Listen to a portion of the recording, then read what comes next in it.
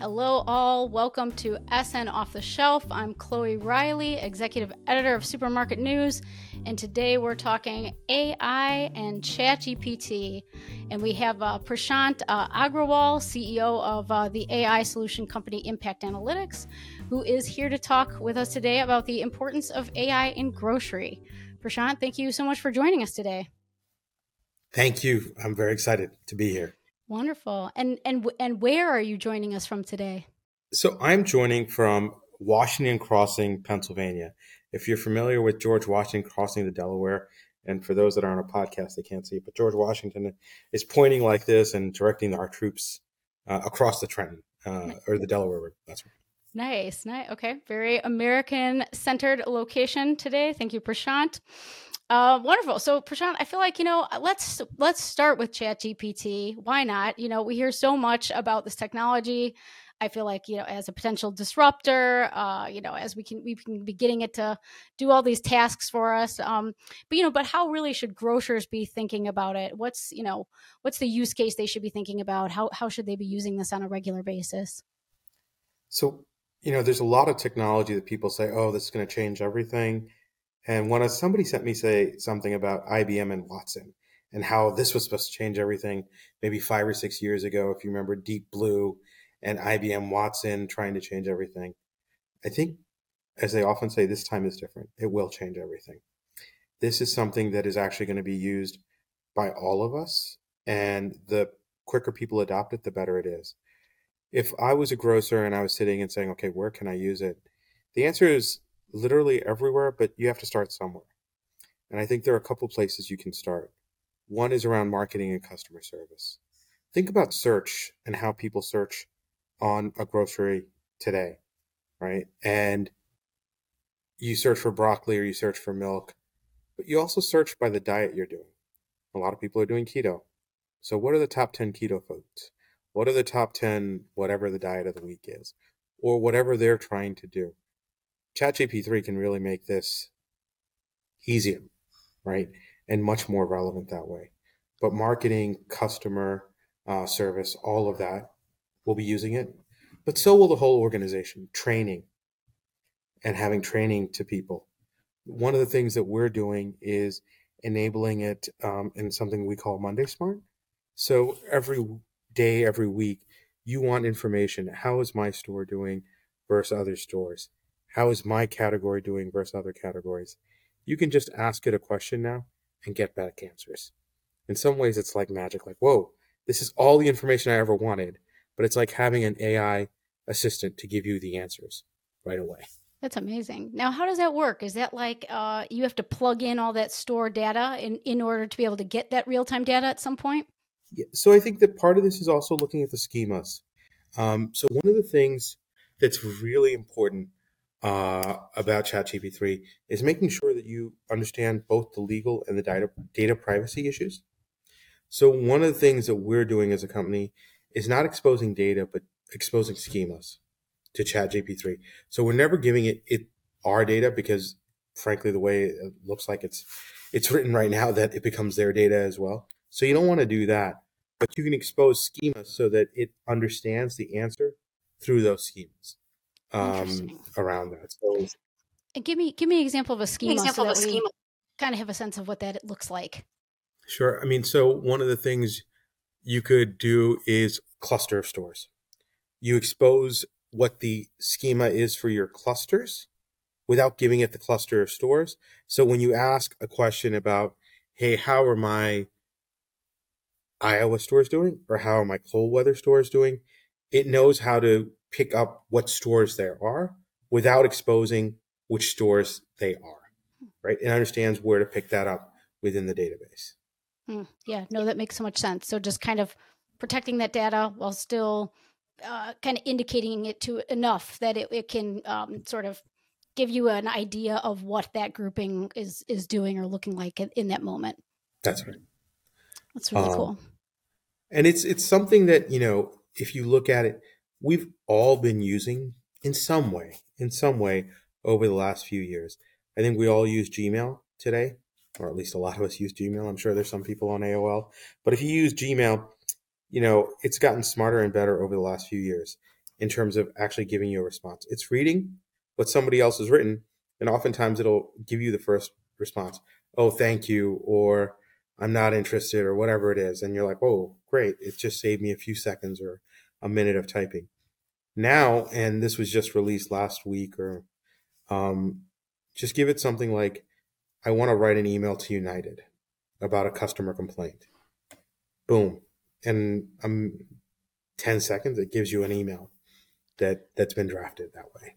Right. I know it's so bizarre to plug that in and see something pop up that's just like the most remarkable email that you would never write yourself, written in 10 seconds. It's incredible what it's doing. So I think that's where, marketing, customer service for sure, should start to think about using it. Again, the key here is to make sure that you're not exposing your data, your customers' data into it. So I think that's really important here. And are there any limitations, sort of, or are there any challenges of where ChatGPT's technology is right now that grocers should be aware of, like sort of the legality that you're talking about and being aware of that? Are there other things that we should be paying attention to and grocers should be paying attention Like, to? I think it's really it's data. It's data, data, data, right? It used to be called big data, then it was called advanced analytics, then it was called AI, and now it's called generative AI. It's making sure that you own your data as a grocer, that you don't expose your customers' data or your own to some third party that can then use it. Um, I think, and really around the customers' data, I think as we were getting the data from one grocer uh, 8 months ago, one of their mid-level person said, "Oh my God, we're exposing our data to impact analytics." And the CEO turned to him and said, "We can't make sense of our data. Why are you worried about it? If they can help us, that's great." So I think that there is a trade-off between exposing data and making sure that it's being used. What you don't want it to end up is in the ether world, right, where anybody can use it. Sure. No, absolutely. All about the data, all about protecting the data. A great takeaway there. Um, Prashant, let's switch over to just kind of more the AI big picture. What's going on with AI right now? How are grocers using it smartly, and what are some of the main pain points that AI can be helping retailers solve right now? So I think one of the things that we do, right, is we help forecast. And forecasting is something that's very difficult to do. Tell me what's going to happen tomorrow is almost like asking a magician, "Hey, what's going to happen tomorrow?" And I think what one thing that grocers need to do is actually use AI to forecast. Because one of the things that we're very good at in grocery is using last year to forecast this year to some degree, right? And it worked for us till COVID. COVID broke everything, right? It wasn't the best thing in the world to use last year to forecast this year, but 2019 can't be used to forecast 20. 20 can't be used to forecast 21, 21 to 22, and so on and so forth. The world broke with COVID, and so did our forecasting. And what AI can do is actually bring algorithmic models to actually forecast better. So I'll give you two examples of this. One, during COVID, we had a surge on toilet paper, right? Toilet paper, we as a country said the world is going to hell, but we're not going to run out of toilet paper, right? We may all die, but we're going to be happy with toilet paper. Now, obviously, we did not end up using more toilet paper than before. That was a big stock up over there. Now, I guess we work from home, so there is a little bit of a bump up because we're more at home than at work. But the quantum of total toilet paper is still the same, whether it's office or home. There's a trend line there, and you have to understand, is this trend line something that's going to continue forever or something that's going to spike back downwards? AI models can pick that up very quickly. I think the flip side of that is bacon. We as a country also decided during COVID that we like bacon. And along with toilet paper, we're going to be happy and have bacon. As COVID is over, and I guess, the government officially said that last week that the pandemic is over, we still like bacon. We have elevated uses of bacon or usage of bacon. So we as a country have said, hey, you know what? Bacon is good, and we're going to continue to eat it. And that's what AI can do. What are the trend lines around this? I was just at the grocery store yesterday, and you can still see that supply, and I come back to the supply chain also got whacked, and inflation is also whacking us right now. And we don't know where, either of them are going to lead us over the next 6 months. So you really do have to look at that recency as well as that history to predict that future. Are people buying more of this brand because they are gravitating towards it, or because the other brands weren't able to produce and therefore it's seen a spike? So you're going to have to look at all these things to really understand that forecast. And is this forecasting and kind of this real time attention to trends? Is that also what helps with inventory management too, or is there something kind of additionally too, or is that kind of what we're talking about? No, that's it exactly, right? That forecast really can help in a couple of different ways. One is inventory management and making sure we have enough and not too much, right? Both sides of the coin there. And it can help with front of the store. It can help with the replenishment as well. So that becomes something that it can do. It can also help with pricing. Pricing is one of the things that we've been saying is that there isn't a person that's working today in general that's seen this level of inflation. We haven't seen it since the early 80s in the United States. So we don't know exactly how the consumer is going to react. We don't know how the consumer is reacting as the price goes up. We can all guess that, look, we're going to move to bigger pack sizes.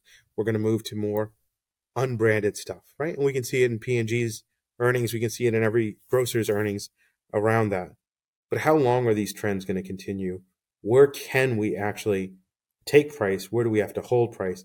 What are the items that really are driving customers to the store? What are the items driving margin? This is something where AI is really going to be a disruptive force and a force for good for grocers, really to maintain margins. Hmm.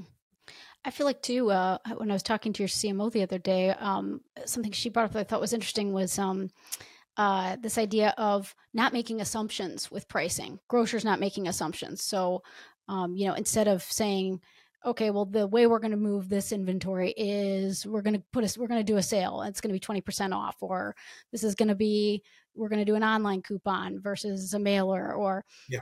so maybe talk to us about how does it help with not having those kind of assumptions and coming up with better strategy that actually works with regard to pricing.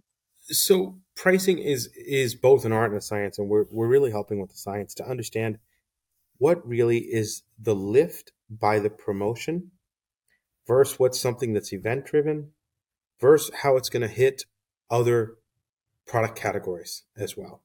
So one example that we often use is at one grocer, you know, the bread aisle, the bakery was doing one thing. They're always putting bagels on sale. The dairy folks were also putting cream cheese, and it was actually at the same time. So you're getting bagels and cream cheese off at the same time, and there was no lift, right? There was no lift by doing that. Spread that out, and you actually make more money for both dairy and bread. So allow people to actually work across departments and divisions and understand how me doing something is affecting the whole basket for the whole grocer. Because everybody's trying to do the right thing. It's information that helps them see, okay, am I really doing it or not? So what I'm hearing you say is get out of the silos, talk to each other, and AI is one way to do that without sending 1,000 emails every day to say, Right. "Hey, I noticed you did this. What the heck?" That's it. That's it exactly, right? It's allowing people to have a much better first draft and a first draft that covers the whole company around this. Oh, that's great. Really interesting. I know another question I had for you, and I think this is interesting to me. Is when we're talking about AI, I know I know the big guys are already doing this. Mid-sized grocers, maybe, and what about independents? I'm interested. Is this is thinking about AI something that those groups can afford, and what does that look like for the mid-sized grocer, for the independent grocer? How are you seeing those groups using AI on a regular basis? So, Chloe, you cut out a little bit, but I think I understood the question. Um, and it was basically the big guys are doing it, the mid guys maybe a little bit, and then the small. I think that the beauty of AI is it can be a great equalizer. What the big guys are doing, the small guys should be able to do too. If they have the will and the courage to actually go do it, it can actually happen for them. Because as you look at some of these models and what's going on, selfishly, I think you need external help to do it because internal teams are just not there's so much going on, they can't do it. But if you actually give the data to the right people and make sure that they have it, you can actually enable ChatGPT within 2 months in marketing, customer service, around the business intelligence I was talking about. On the forecasting, by actually being slightly smaller than the big guys, you have an advantage of actually being better at the forecasting. There's actually, hey, look, I'm trying to do this, and for a large grocer across the country, that's actually slightly more challenging than trying to do it for a small grocer with 40 stores in 4 states, 3 stores, and 50 states. You can get it really right. You can get it really right and have levels of service that the big guy can't manage. I love that, like the service component as a sort of a leverage towards the big guys. Yeah, that makes so much sense. Service as well as price. I'm going to have pricing that really meets the needs of my customer, and I know my customer in this area much better than any big guy can do it. At the end of the day, That's great. Prashant, I was going to say anything else, any trends as we continue to move forward in 2023 in this area. Any other takeaways that you want to give us? I mean, I think the one thing that I would say to any grocer is, I just saw the movie Air, right, with Ben Affleck and Matt Damon, and it's about Air Jordan. But just do it. You've got to take the leap and just do it. Take an area, take a piece, and go out and do it. Whether it's with your internal team or an external team, go out and try it. Don't expect 100% accuracy the first time. It's not going to be like all working, but have the will to go out and try it, fail maybe a little bit, and keep going with it. The results are there, and it's really going to help the bottom line. Wonderful. It's great. Great takeaway. Prashant, thanks so much for taking the time to talk with us. And just thanks again for joining us today. Can't wait to have you back. Thank you, Chloe. Thanks so much.